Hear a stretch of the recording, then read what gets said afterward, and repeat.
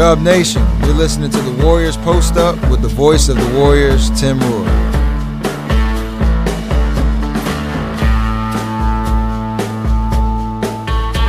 So the Warriors losing 128-109 to Oklahoma City. Our player of the game goes to Isaiah Joe of the Oklahoma City Thunder. He hit all 7 of his three-point attempts without a miss, tying a Warriors opponent record. Finished with a total of 23 points, and that spurred the Thunder bench to outscore the Warrior bench 51-44. First time this year the Warriors bench has been outscored in the game.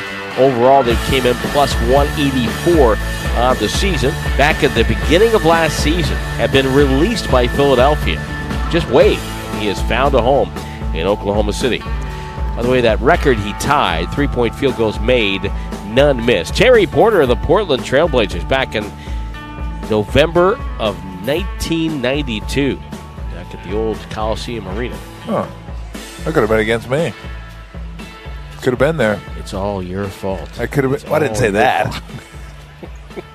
Roye Tolbert. Well, you know what? Hey, Terry Porter.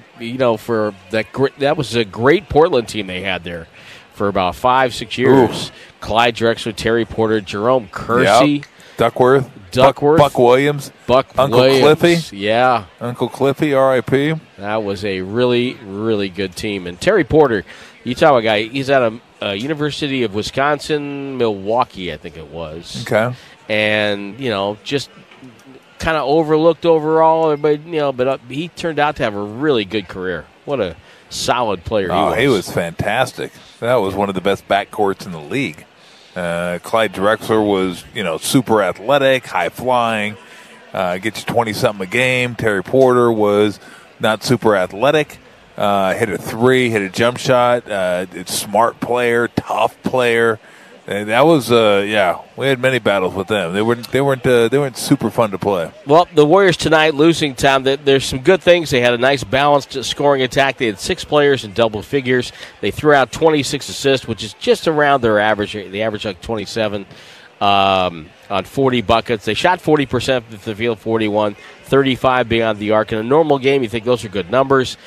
20-7 on the offensive glass, which led to 27-6 on second chance points. But they're playing one of the best shooting teams in the league, and Oklahoma City shot 50% from the field, which wasn't as good as what they shot beyond the arc, 59.4%, 19 of 32. And that's a stunning number. Yeah, just stunning. They were all hitting. They really were. The Warriors, after the first quarter, really did a good job of controlling the field goal attempts. Like, they got more field goal attempts because they had 20 offensive rebounds. You're going to win a lot of games. You get 20 offensive rebounds. Now, I said before the game, this is the second worst rebounding team in the league by percentage. The Thunder are. Like, they're really good offensively, really good defensively. Top 10 in efficiency. They're just solid, but that is one of their weaknesses. The Warriors took advantage of it.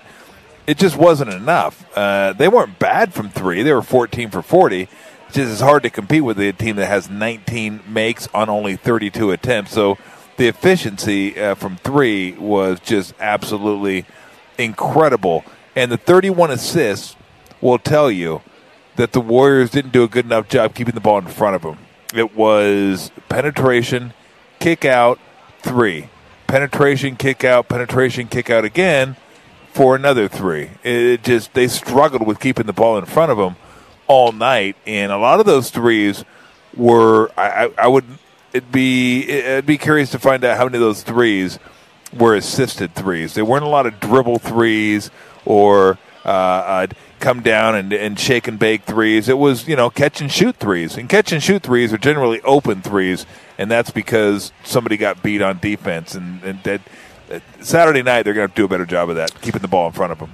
Between Giddey, Cason Wallace, and Isaiah Joe, they were combined 12 of 12. That'll do. It's not hard to beat. That'll do. That is hard to overcome. I swear to that is. And like you said, part of it was the breakdown at the point of attack for Golden State. So let's look at some things that did work out for Golden State tonight. Andrew Wiggins, I thought, played a nice game. He only had 12 points. Yep. But you know what? He battled. he battled to score. He's still not shooting well from beyond the arc, but he hit some tough shots in traffic. He fought hard. He had 6 rebounds. Had some trouble with turnovers. He and Kuminga combined for 9. But, I thought Kuminga at times was really good. Then, you go down to off the bench. Well, I thought Kevon Looney, early in the game, he was the only one scoring. Yeah, he was really good off the glass, scoring inside. Yeah, Wiggins was 6 and 9 from the field if you take away the threes. He was 0 for 4 from the threes. The problem was him and Kuminga had 9 turnovers between them. Right. That was definitely an issue. So, we say in games like this, you got to get him going, got to get Clay going, and Clay just couldn't find water if he fell out of a boat tonight. He was 1 for 10. He just could not hit anything, could not get anything going. I thought he was, for the most part, patient. There were some shots that were probably forced, but, it's harder for him because he is a catch-and-shoot guy, and a lot of those catch-and-shoots come off Steph drives or Draymond finds him, and both those guys are out now. So it's harder for him to get those shots off. The guys he's playing with aren't used to finding him, and he's going to draw a lot more of the attention, obviously, when Steph's not on the court. So it's a little tougher to find a little airspace, because if I'm the opposing coach, I'm like, we ain't letting that guy get hot. As a one guy, we're not letting him hit 7 or 8 threes and beat us that way. We're going to have a hand in his face, we're going to be attentive, and we're going to get out on him. And that's exactly what the Thunder did tonight. But, 20 rebounds. The turnovers were fine after the first quarter. They only ended up with 16. It's not a ridiculous number. 9 of those were from 2 players. The only problem with the turnovers, though, was that, most of them came in the first quarter,